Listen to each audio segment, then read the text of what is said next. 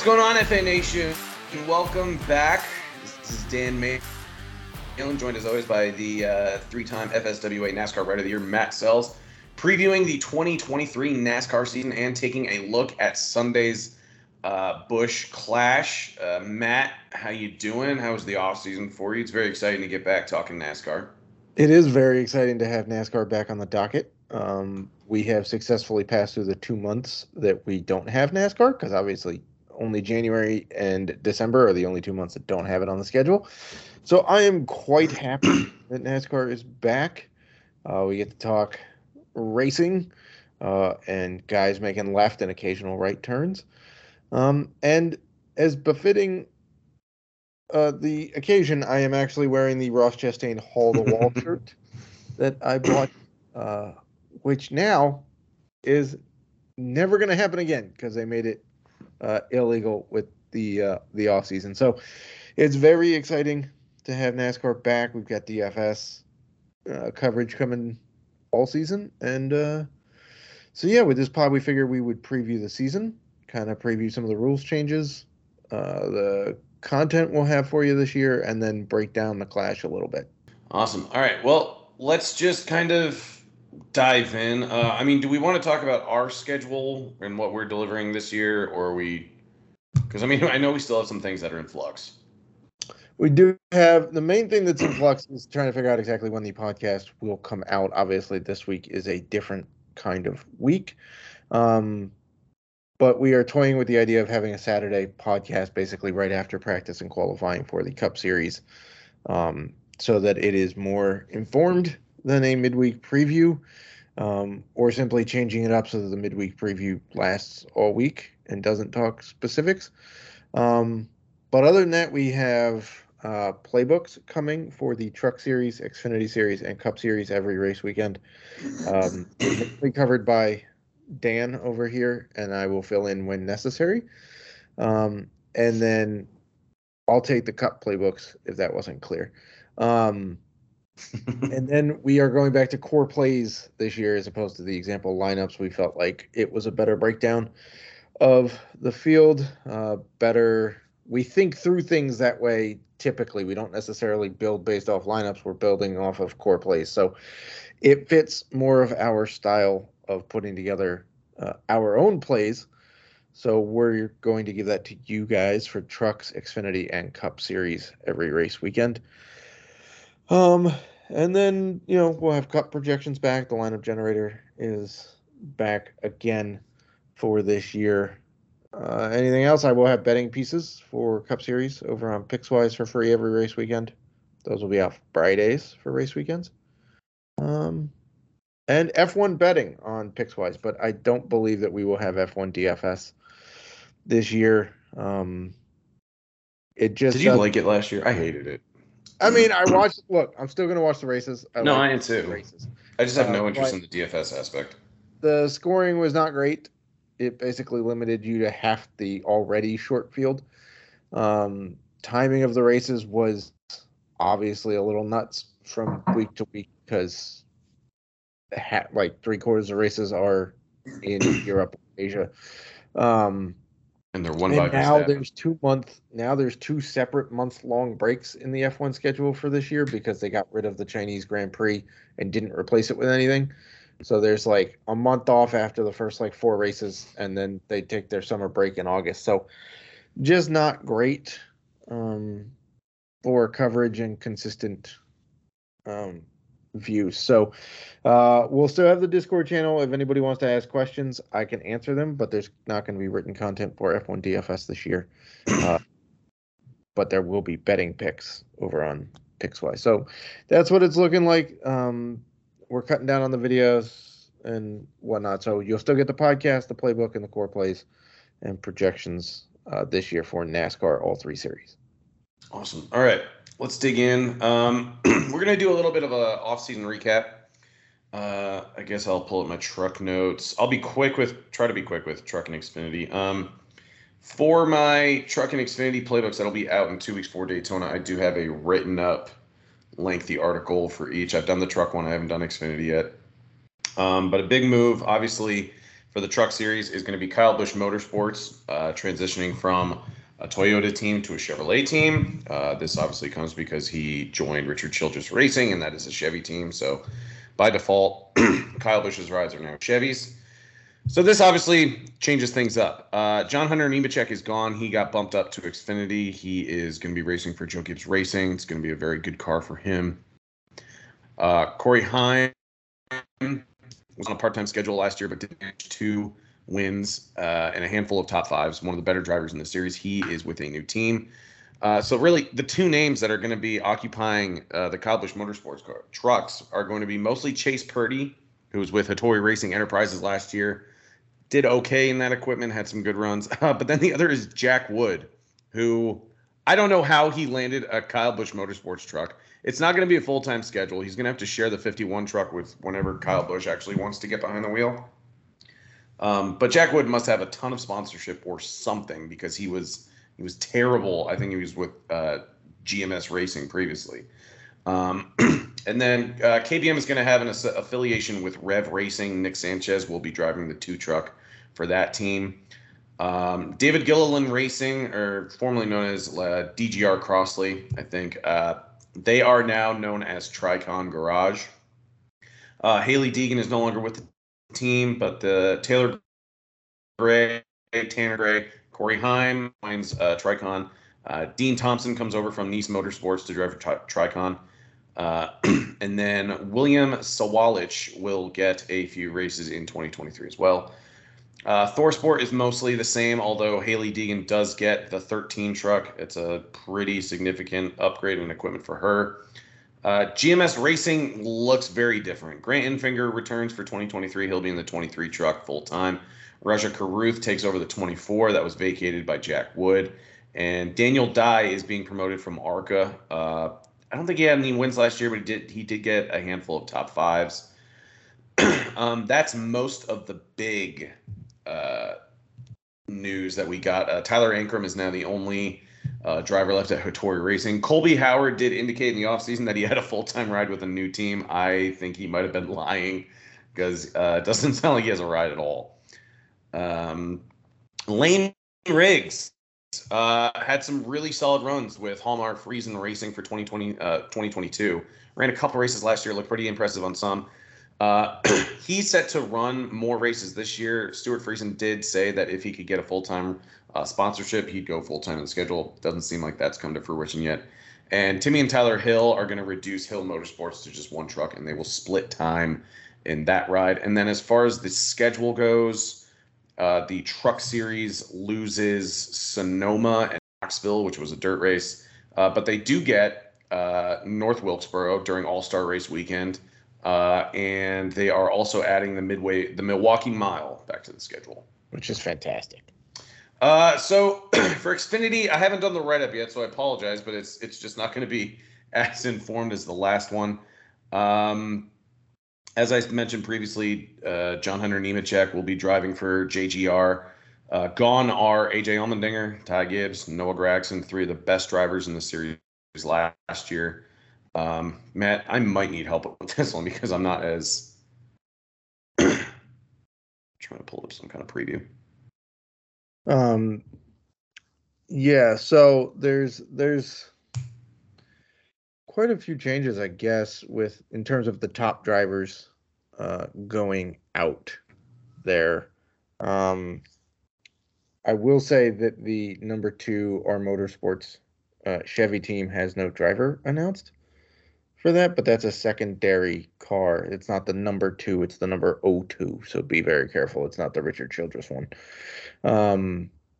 But yeah, it's going to make for a very interesting DFS season because you have a lot of the key guys are not back. I mean, JR Motorsports is now with Noah Gragson gone. It looks like it's going to be a 3-car team full time, and they will have excuse me. I'm sure they'll have a part-time ride. I mean, Dale Earnhardt Jr. is going to run, but Josh Berry is back. Justin Allgaier, who is a staple there, he's back as well. Sam Mayer will run a full-time car once again as well. JGR is essentially just reducing to 2 cars, but I imagine that they will also have a part-time car. Also, I can't believe I forgot this. Brandon Jones is leaving Joe Gibbs Racing to go to Junior Motorsports. He will take over Noah Gragson's 9 car. The truck JGR for Xfinity will be comprised mostly of John Hunter Nemechek, we've already discussed, as well as Sammy Smith, who had some decent runs last year for Xfinity. AJ Allmendinger for Colleague Racing. He is now full-time at the Cup level. Landon Castle, I believe, was let go because he couldn't find any funding or sponsors. But Colleague kind of makes up with it with Chandler Smith, who gets the bump up from the Truck Series, and they will. Yeah, I think Justin Haley's going to do a part-time Xfinity schedule. Just to get more practice and everything. I guess he's listed, if you go to J-Ski, he's listed under the number 10 under Landon Castle, who couldn't come up with sponsorship. But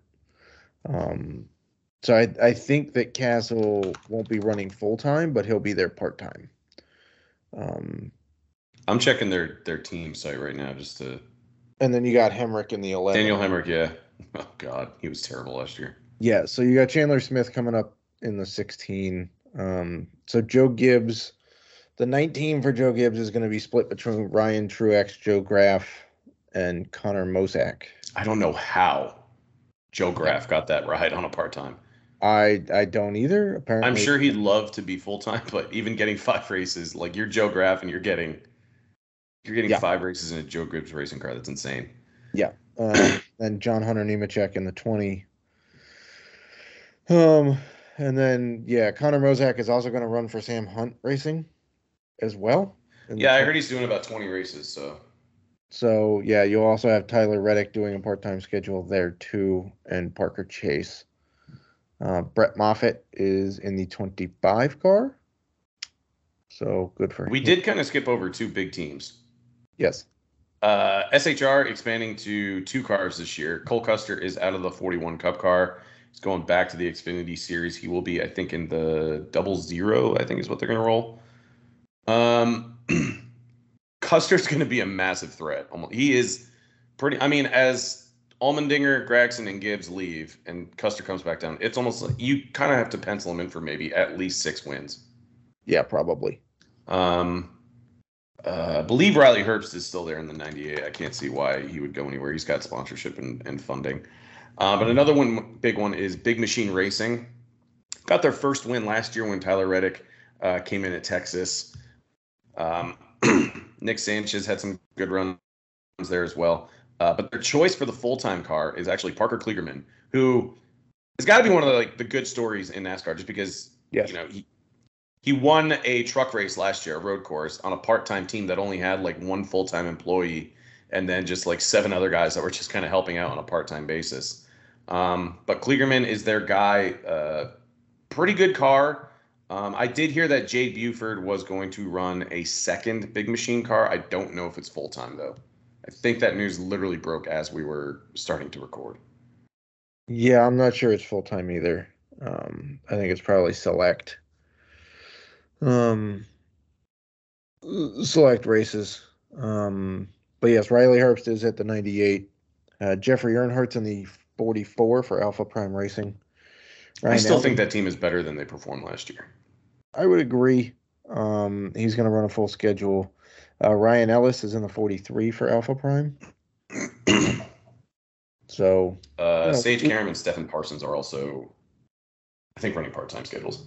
Yeah, I feel like the Xfinity Series this year has way less full-time drivers in it, and a lot of part-time folks. Jeb Burton is going to be in the 27 for Jordan Anderson Racing. And I also feel like the Xfinity grid is obviously still coming together, as we just got news 10 minutes ago. Oh, about Jade Buford? Yeah. Yeah.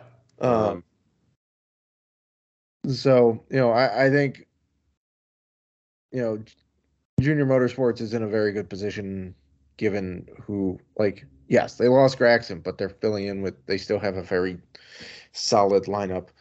Colleague is still pretty good there with Chandler Smith should be pretty decent in that car. Daniel Hemrick was not great last year, but hopefully can improve.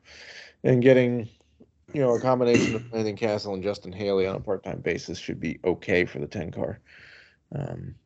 But it's going to be very interesting for DFS. Let's put it that way. So the Xfinity schedule is going to continue running road courses. They run a ton of road courses. Yes. They are adding Sonoma to the schedule. I think it's the first time that they're there. And they're also doing the Chicago Street Course. How do you think that one's going to play out? I don't know. I like all of the videos and simulations I see. I don't see a whole lot of passing spots. Yeah. Like I think they're gonna have to get creative with how they pass, and I'm not sure that that's gonna happen. I think the first several laps of that race are going to be pretty boring as guys try to figure out how it's racing in race configuration, so to speak, or with a bunch of other cars on the track next to them, unlike practice. I'm not all that thrilled about it. I think there's some other layouts they could have done that would have induced a little bit more passing zones. I just don't think the straightaways are quite long enough to get like toes and stuff heading into corners, and then the corners that they do head into are pretty tight. If people remember the questions about the Miami F1 race, I think it's going to play out like that, where you're going to have to get very creative with how you pass people on the Chicago street course. Road America will go back to being the standalone showcase for the Xfinity drivers. Kind of a shame because I actually didn't hate when the Cup Series got some time there as well. But let's turn our attention. Thank you for helping me struggle through the Xfinity Series updates. But let's focus on Cup. What are the driver changes, team changes, manufacturer changes, schedule changes? Lay it on us. So the key, let's start with the guys who are leaving. Kurt Busch is the biggest name stepping out of the sport. He steps away from full-time. I don't know if he'll get some one-off races or if he's just going to kind of hang out and be an advisor, or what exactly his role is. I've seen some shots of him like at the team garage still with 2311 helping Tyler Reddick get situated and stuff. But yeah, so Tyler Reddick moves from RCR to 2311 with a chip on his shoulder after getting kicked out of the 8 car in what was a very good year for him. That leads to Kyle Busch, who takes over the 8 car, moving from JGR to Richard Childress in the 8 car to team up with Austin Dillon, who's still in the 3 car. AJ Allmendinger moves up to full-time for Colleague Racing in the 16, so that's going to be fantastic because he's just been so good. He needs a full-time ride, and the Colleague machines were pretty quick last year, so putting a guy like Allmendinger in the 16 full-time should be pretty fun to watch on a weekly basis. I'm still kind of surprised he even agreed to come back to a full-time Cup schedule. Yeah, I mean, I think... Look, the difference between an Xfinity schedule and a Cup schedule isn't that big, right? They're running, 30 Xfinity races? Roughly. In a season? Something to that effect, between 28 and 32, somewhere in there. And they're running 36 Cup races, so it's not like you're getting all that much more off weekends. And now that there's, 6 or 7 road courses in a Cup schedule, it gives them a lot more chances to win several races a year in a Cup car. We saw what he did at, almost winning at Coda last year before being run off the track with like 4 turns to go. And Ty Gibbs replaces Kyle Busch. And no, he will not be running the 18. He'll be running the 54. So there will be no 18 on the track here for the Cup Series, which will take some getting used to.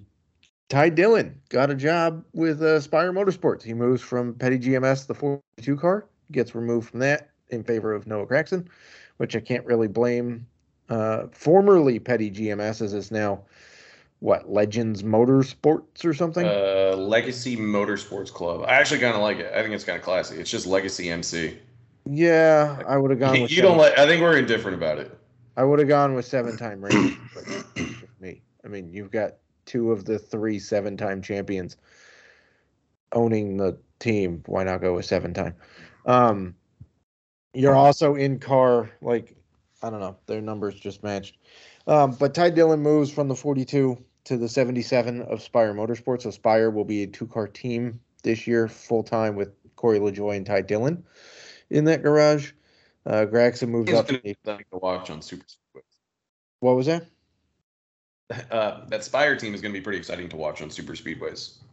Yeah, I think so too. I actually think it's a nice move for Ty Dillon, um, going from the team that clearly he was the second car into a team where he's probably on even footing. I think that's a pretty nice move for him. Gregson moves up from the Xfinity Series to the 42, to be teammates with Eric Jones in the 43. Ryan Preece is back. He replaces Cole Custer in the 41 car. Good for him. Priest was their reserve driver all of last year, so he's had time in the simulator, in these setups, in the next gen car. Obviously not on track, but the simulators nowadays are pretty danged good, to the point where teams are barely doing setup changes when they get to the track. And Josh Bilicki is going to drive a partial schedule for the 78 Live Fast team that's usually got BJ McLeod in it. Jimmy Johnson joined the ownership group for Legacy Motor Sports Club, whatever it's called. It's going to take some getting used to, and don't be surprised if I write Petty GMS in there a couple of times early in the season. Did you hear Denny Hamlin's comments on Jimmy Johnson? I don't think I did, actually. I heard his comments on not liking that they didn't have practice before qualifying for Daytona. Here's what Denny said about Jimmy Johnson returning on a 5-race schedule. I can't believe he's this upset about it. But he said, I hate it. I hate that he's coming back. Just because as the guy, I just put on this pedestal like he's unbeatable. He's just a super talented, like he was the guy. And I always said I hate that I raced in the Jimmy Johnson era. I was so unfortunate. Wah wah. Like, yeah, let's feel bad for Denny Hamlin. He continues. How many championships would I have if I didn't have to race against him? I guess I don't know what the motivation is for him, because he's got such a strong legacy and a strong resume. I hate tainting what I'm going to think about him if he comes in and struggles, which is the most likely scenario. I have no disagreement with him in that Johnson's likely going to struggle in the car, especially if he's only running 5 races. But can you believe that he's this adamant about somebody else coming in who's not going to compete for a championship? But, like, is this just Denny being a grumpy jerk? It's him playing the heel. Yeah. Like, he's adopted this role of being the heel, and he's playing it to a T. I don't get it either. Like, boo-hoo, how many championships would you have? I mean, Carl Edwards would have had a championship if Jimmy Johnson didn't exist. That guy doesn't have any. I don't know why he's complaining about a guy coming. Like, Guys won the Daytona 500 3 times and he's complaining. Like, is it going to change his legacy? Okay, maybe, but like, so did his suckage in the IndyCar series. Like, he wants to drive. Like, let him drive. Yeah. Like, he owns a team, he can drive. You own a team, you drive for another team. Like what are we talking about here? Like, it's just bizarre. In terms of the Cup schedule, a lot of it stayed the same, I have to say. There's still only one off weekend. It's going to be Father's Day weekend, which is June 19th. So we are racing from February 5th, which is the Clash. Then there's the off week for the Super Bowl. Then Daytona 500 is the 19th. We race straight through, all the way through June 11th, which is Sonoma. Then there's the off week, and then we get the run from June 25th all the way to November 5th, straight through. That's on NBC's coverage. So they have added the Chicago Street Course. They took out Road America, which is a bummer because I really like Road America. But aside from that, I don't really think there's really. I mean, they added North Wilkesboro for the All-Star race which is great because Texas sucked. Unfortunately, Texas still has an actual points-paying race. Hopefully that goes away soon. But yeah, I think most of it has basically stayed the same. They may have switched up a little bit of the playoff rounds, if I remember correctly. But yeah, the championship is still in Phoenix, which I would also dearly love for it to go back to Homestead, or rotate it if they're gonna do the rotation thing. But aside from that, there's not really anything else I can complain about with the schedule. What about the rule changes? The rule changes, I actually like all of them. So if you did not hear, they are getting rid of stage breaks at road courses for everything, I think, except for the standalone Xfinity and truck races, if I read it correctly.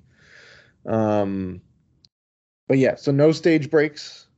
I think you will still, well, let me put it this way. They still get stage points at the determined stage deal, but there's no caution. So they're not going to stop the race for the stage breaks, which is nice.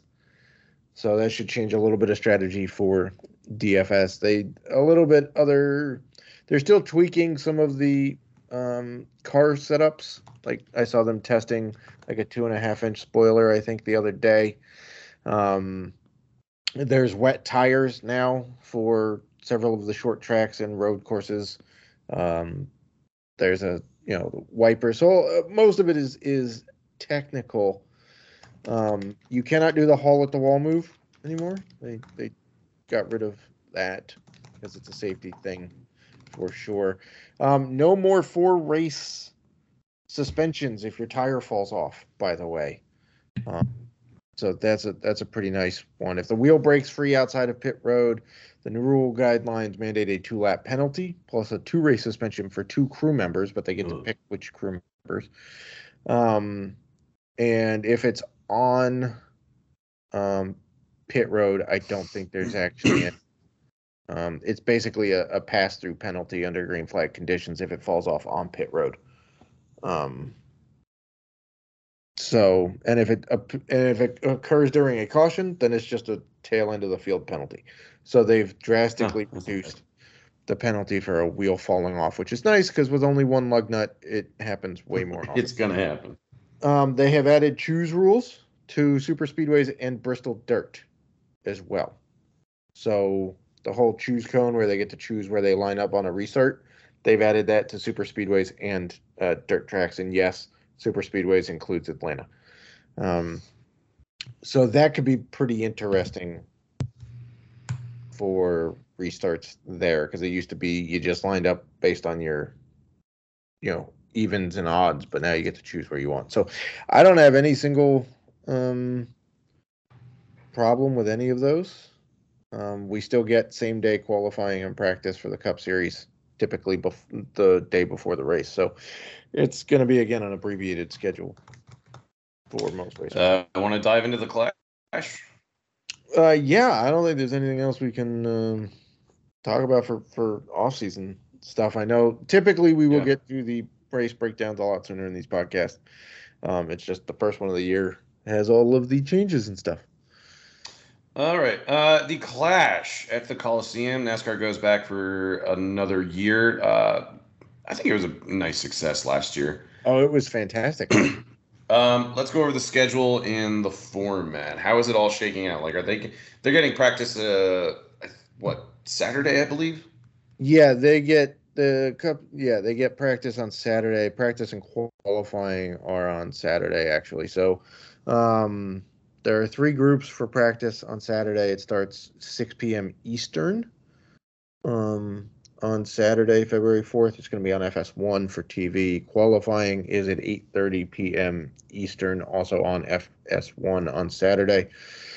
But the qualifying is only for, I think, the front row and heat races, because then they break you down and they do heat races on on Sunday, starting at 5 p.m. Eastern on Fox.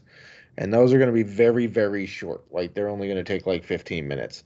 Because again, it's a quarter-mile track built on the football field on the LA Coliseum. So it doesn't take very much time to go turn a bunch of laps here. So they're going to have 4 qualifying heat races from 5 Eastern on on Sunday,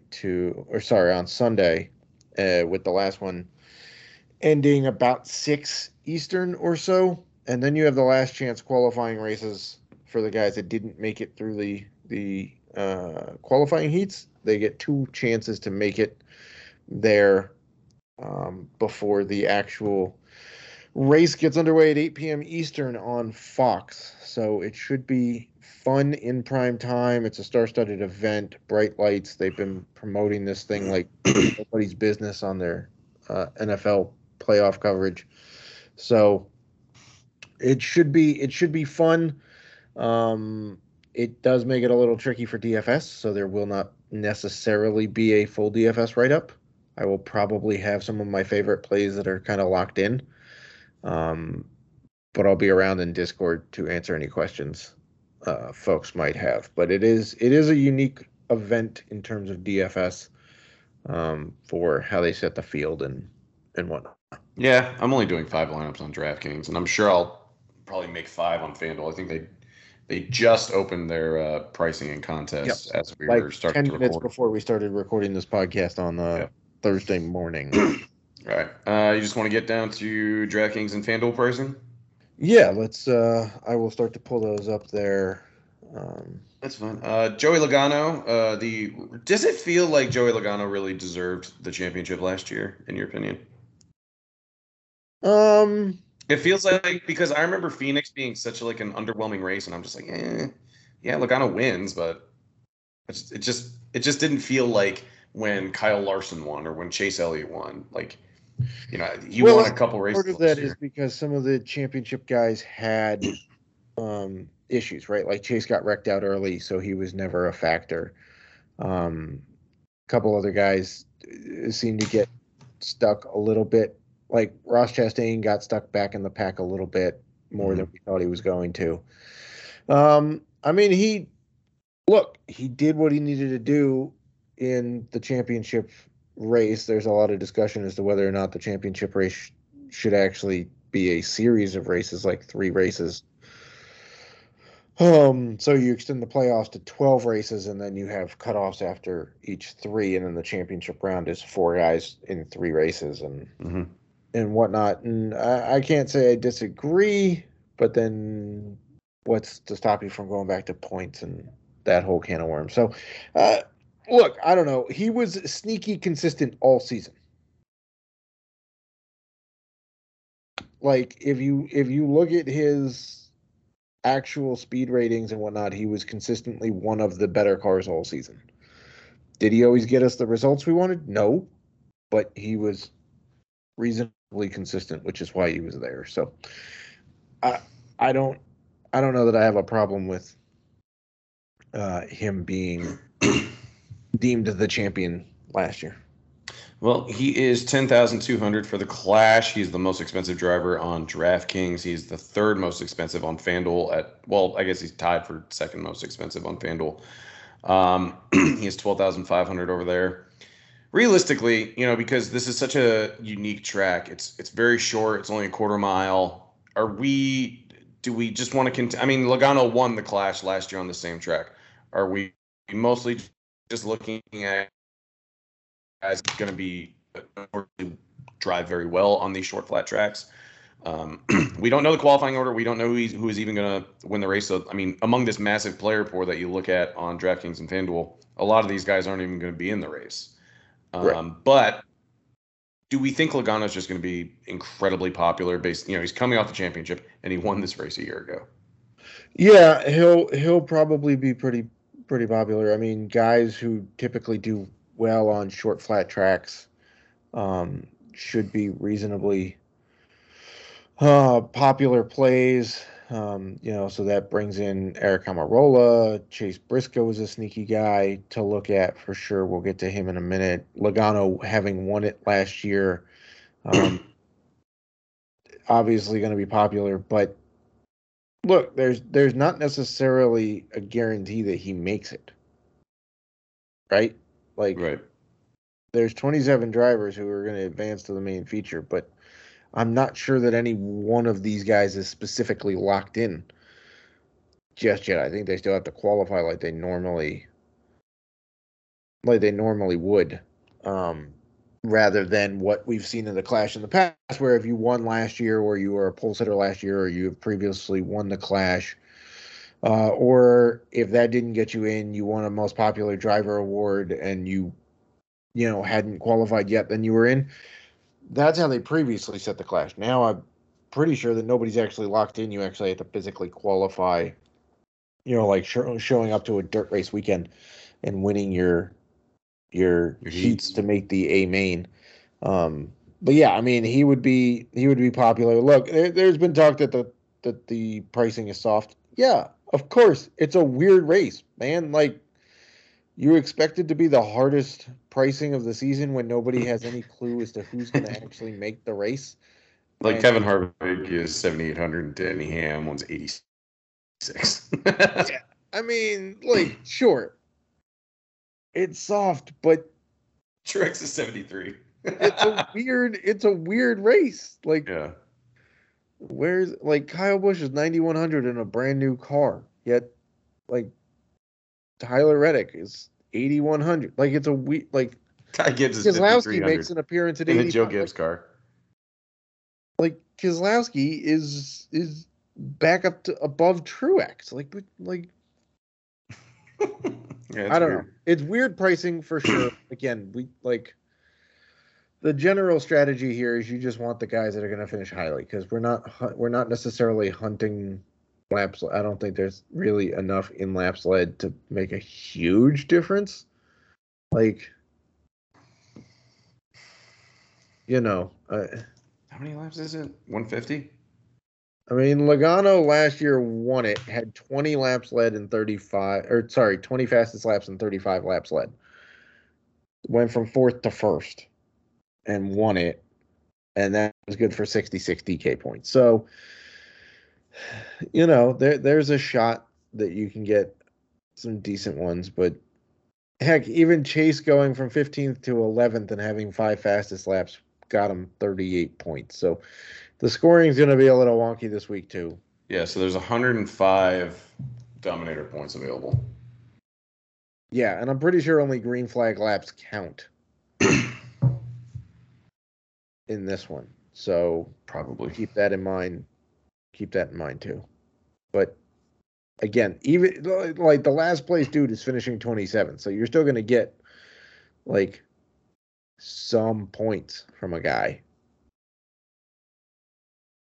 All right, so on DraftKings, there are 6 drivers that are priced above $9,000. From top to bottom, it's Joey Logano, Chase Elliott, Christopher Bell, Kyle Larson, Ryan Blaney, Kyle Busch at 9,100 in his debut in the 8 car. Who would you feel best about, just no context, on this track? So probably Logano since he won? I'm actually going Kyle Busch. That's insane. I mean, he was very good at this track last year. Granted, it was JGR car, but this 8 car was fast as heck for Tyler Reddick basically every week. Yeah. Right? So, I mean, what did Reddick still led? I mean, Reddick led 51 laps in this 8 car last year in the Clash. And he wrecked, right? Led 64 in a JGR car. So, and he's out to prove a point this year. I think Kyle Busch is about to have just an ungodly year. 4 drivers on DraftKings priced in the 8K range. That seems so strange. This pricing is so weird. Ross Chastain is 8,900. Denny Hamlin is 86. William Byron 84 and Tyler Reddick 81. Let's just throw Kevin Harvick into this grouping as well. He's 7,800. I mean, we can probably feel pretty good about Reddick. I imagine he's going to be a popular guy as well. William Byron, I feel like, is going to be one that probably gets overlooked. Started this race last year 7th, finished 6th, had 4 fastest laps. which was good for 41 points on DraftKings. And overall, he had a very weird stretch where it's like he won 2 races. He was firmly locked into the playoffs. And then they kind of like just experimented with his car the rest of the year until the Right. playoffs when he got hot again with just a few top 10s and flirted with some top 5s as well. Didn't make the championship race, but he still had some very strong performances. I feel like just on name recognition, and people are, I just think like of these 5 drivers, we potentially get William Byron at an ownership discount. I agree. Out of those 5 that you just listed, like I think Chastain or Reddick are going to be the most popular of that group. Then I think it'll be Hamlin, probably then Harvick because it's his last year and people want to play him, and there's narrative there that he'll find speed again. But I don't think anybody's going to pay attention to William Byron, who was solid in this race last year, was very good on short tracks for much of the year last year. Mm-hmm. And like you said, like he won 2 races early and they were like, okay, we're going to go use you as a guinea pig. Okay, fine. And then all of a sudden, when you and I started playing him again in the playoffs and he took off, people started to pay attention to him again. But I don't think anybody's going to pay attention to him at the Clash at this price point. And by the way, on FanDuel, he's not even. He's like 11,000. Are we talking about Byron still? Yeah. He's 11,000 on FanDuel. Yeah, he's the 8th most expensive guy, and the 3rd most expensive Hendrick guy, because Larson and Elliott are both tied at $13K on FanDuel for the most expensive. It's crazy how, and I'm kind of going off track right here, but it's crazy how the 2 sites view Ty Gibbs very differently. Because he's 5,300 on DraftKings, but he's only 9,000. Well, I can't say only 9,000 on FanDuel, but he's 9,000 on FanDuel, which is just beneath the price of the average driver on FanDuel. But like 5,300 is just such a massive discount for Joe Gibbs racing equipment. I mean, yeah, that's he's going to be the most played guy. Probably. All right. Now here's my question though with Ty Gibbs. Are you playing like we saw what happened with the fast rookies? Yep. I was just about to ask you about the this. Clash. They got bullied. Like Justin Haley showed up and was fast as all get out in the Colleague car, and then got shoved out of the way in the main race. Like he wasn't anybody. And he came up with a squeaky clean record. Ty Gibbs does not have a squeaky clean record at all, in the least. So, not to mention, Noah Gragson, who he's had run-ins with, is also competing for this race and in the Cup Series. Yep. So, are you willing to take the chance on Ty Gibbs, or are you going to avoid what most people would probably believe him to be a chalk play at 5,300 as a saver? Like, I don't know how I sit on the Ty Gibbs thing, knowing he could spend most of his race getting just eaten alive.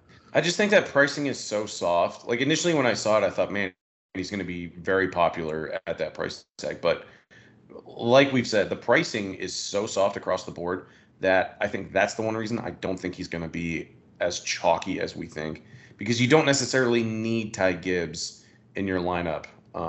Now, when you plug him in, you have about $9,000 left to spend on the remaining 5 drivers on DraftKings. But again, we're seeing discounted price tags on drivers like Martin Truex Jr., Chase Briscoe's only 71, Alex Bowman's 6,900, nice. Bubba Wallace is 67, but this isn't a track that I want to play Bubba Wallace at. But Chris Buescher came on very strong last year, and RFK Racing got better as the year progressed. But there are just so much, like Ryan Preece and Eric Almirola are 2 guys in SHR equipment. SHR had a very bad year, but that's still very good equipment. I mean, even AJ Allmendinger's 58. Austin Dillon. Eric Jones at 63 is pretty interesting given how he raced. Yeah, and so last year. Do I think Ty probably has elevated ownership? Yes. I don't think it's going to be ridiculously high though, because the pricing is just so soft on DraftKings. I mean, that's true because, like, I just built a lineup of Briscoe, Reddick, Byron Jones, Kyle Busch, and Logano, and I have $800 left. Yeah. Honestly, like leaving a little bit of money on the table might be the way to go. Like, Oh yeah, it's I'm got. not going to treat this like Daytona where you can leave thousands of dollars on the table, but I think you can probably build a lineup and be different if everyone else is trying to spend every dollar in their budget. Leaving between, 700 to maybe like $1,200 might be a contrarian way to go, and you can still feel really good about your lineup. I mean, I feel pretty good about that build Yeah, just for like sure. I'm not saying that it's not filled with chalky guys like Logano and Kyle Busch and Reddick, but I don't think people are going to pay attention to Briscoe or Byron or Jones. So I don't know. I'm just torn. Like I know that Ty Gibbs is going to be a huge talking point this week and really all every season. week. It's Ty Gibbs. But we saw rookies get bullied here last year. But we've also, I guess, if I'm going to play devil's advocate, we've seen Ty Gibbs not give a damn about who else is on the track with him. Do you maybe think he grows a pair that he already has? Well, we know it. But do you think maybe he could move other people out of the way? It would rub guys the wrong way to do that in your very first, well, not his very first Cup Series race, but like first race of the year when you're officially like locked in as a full-time rookie.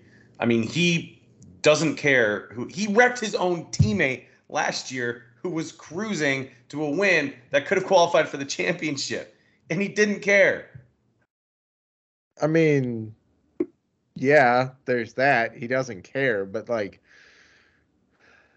inciting a wreck only invites more wrecks, right? So like I don't know. I mean, Ultimately, it's I'm true. with you. I think it's more likely that he gets bullied as opposed to him being the bully.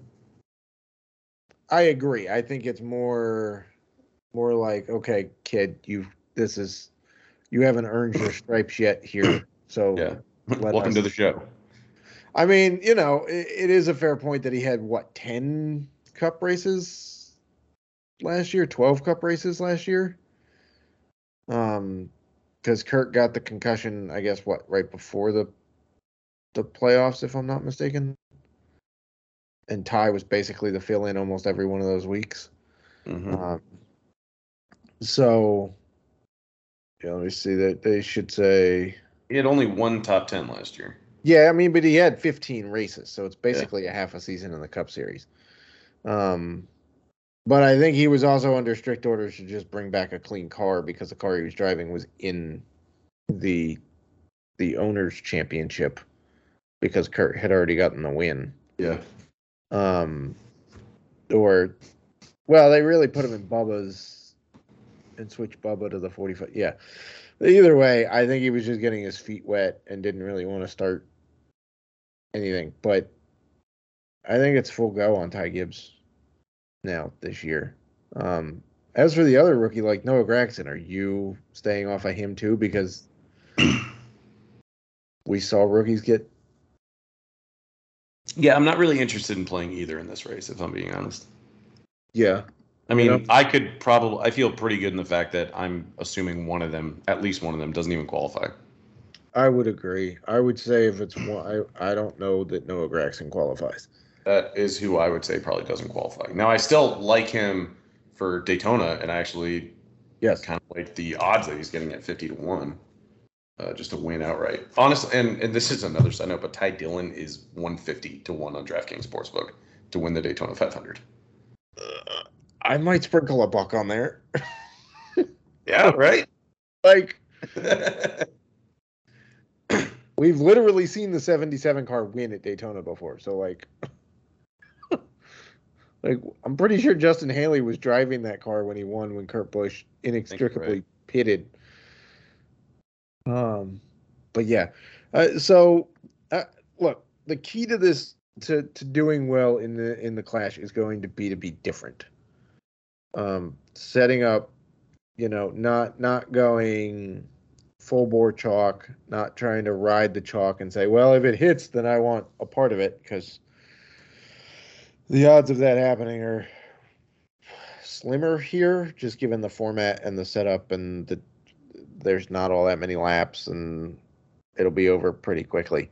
How many drivers ultimately do make the field? Is it like 27. 27? Yes. So we're looking at the driver pool right now. Like a third of these guys aren't going to make it. Right. Yeah, I would say you probably need to leave money on the table to be really different, especially if you're going to play large field GPPs. Like Yes. anything over probably like 2 to 3,000, you really need to get different. Yeah. Sure. But it's going to be finished position, and we did see people be able to move up here. We did see some, wrecks and guys not finished. Now, a lot of it was part failures that happened last year because it was the first race with a brand new Yep. car and nobody really knew what they were doing.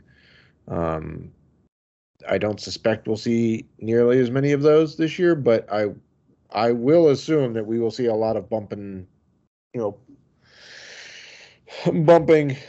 here because A, it's a quarter-mile track. B, these cars take quite a lot of abuse and keep going, generally speaking, unless you break a toe link. But yeah, you're gonna have to get different. You're gonna have to leave money on the table, and you can.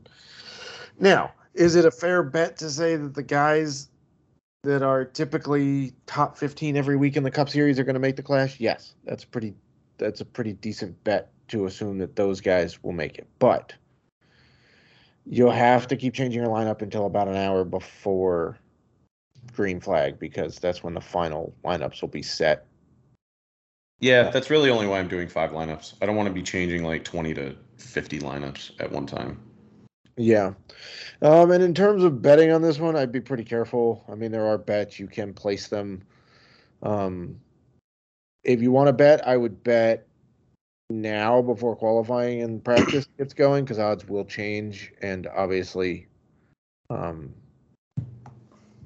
the better value is earlier in the week. But with a race like this, be careful that you're not going like full bore on a long shot who may not even make the field. I would also say if you're going to bet, just wait 2 weeks and just bet Daytona. Betting super speedway races and high variance tracks where you can chase longer odds. That is how you should approach it. Like, sure, bet a little bit this week, but if you want to. I'm not saying you should. I'm driving to Tennessee tomorrow just to place a few like outright bets, and it's gonna be a long drive just to fuel a gambling addiction. But that's my plan. I love betting the super speedways, even Indy Road Course, which is a wonky road course that we've seen just get chaotic. But seriously, Daytona 500. I mean, what you hit Michael McDowell winning a couple 2 years ago, right? Yeah, I hit McDowell at 66-1 winning. Now, I will say, going into turn 4 on the final lap, it did not look like he was going to win. And then Logano and Keselowski had their typical. But that's just the nature of super speedways. Right. It's what makes the long shot so like. I also went from winning tasty. $0 to winning $2,500 in DFS with that crash. So it worked, but you can hit long shots. I don't remember what Cindric was going off at last year. If I had to go based on the current odds, I'd probably say, because I'm looking at like Noah Gragson, and I think Ty Gibbs is 40-1 to win the Daytona 500. Gragson is 50-1 and this is on DraftKings Sportsbook. I imagine he probably fell somewhere in that range. Yeah, I think he was about 35 to 1. I'm trying to remember if I wrote him up or not. I don't. Travis Pastrana is 100-1 to win. How is Ty Dillon 150-1 to win? I mean, Travis Pastrana's not even qualified. Like he has to qualify to make it. What is JJ? Because he has to qualify to make it too. Jimmy Johnson is 50-1. Yeah, I mean, Cody Ware and BJ McLeod are 500-1. Okay. You know what? You want to get wonky? Go David Reagan at 100-1. I actually played a lot of Reagan last year. I think he was in the 500 last year. I played him in Castle, and Castle was actually a really nice value. Huh? Or LaJoy at 100-1. LaJoy was leading, was like challenging for the win at Atlanta. Yeah. Before Chase everyone was pulling for him, man. before Chase Elliott put him in the wall. Justin Haley at 40-1 is still way too high. Like that, like I would still hit like all the dude does is win super speedways. Yeah, he went on a legendary tear in Like he Xfinity. I won like think 6 straight he Xfinity. won like 4 or 5 straight. I think at one point in the Xfinity series. Yeah, just I mean anybody can win if you want a favorite. 12-1 on Blaney is still pretty nice for a favorite, to be honest. I mean, Denny at 12-1, having been a 3-time winner, is also pretty nice. That's the other thing about speedway racing is like you're going to get favorites at way longer odds than you would for any other race. But so that's the clash. We'll be in Discord all weekend. I'll have probably some sort of write up, I would imagine, about more so strategy and whatnot in a little bit. Like it's not going to be a full playbook. There's not going to be projections for it, but I will do something just to knock the rust off the writing and get something up there. Um, but yeah, that's and then we get the Super Bowl, and then we get the Super Bowl of racing with the Daytona 500, and then we're off and going, folks. It's going to be a long season. It's going to be a fun season. Dan and I are pretty psyched about it. We feel pretty good about going back to the core plays. We have a full season worth of data with the next gen car, so it should be making us feel a little better about who we're writing up from week to week. And obviously, there's still volatility. It's NASCAR. Anything can happen when you're racing at 200 miles an hour. But we're feeling pretty good about this season. Oh, yeah. All right, Matt. Well, thank you so much for your time. Apologies for the couple of F-bombs that I dropped. Still a little bit rusty. But best of luck to you this week, and best of luck to the FA Nation.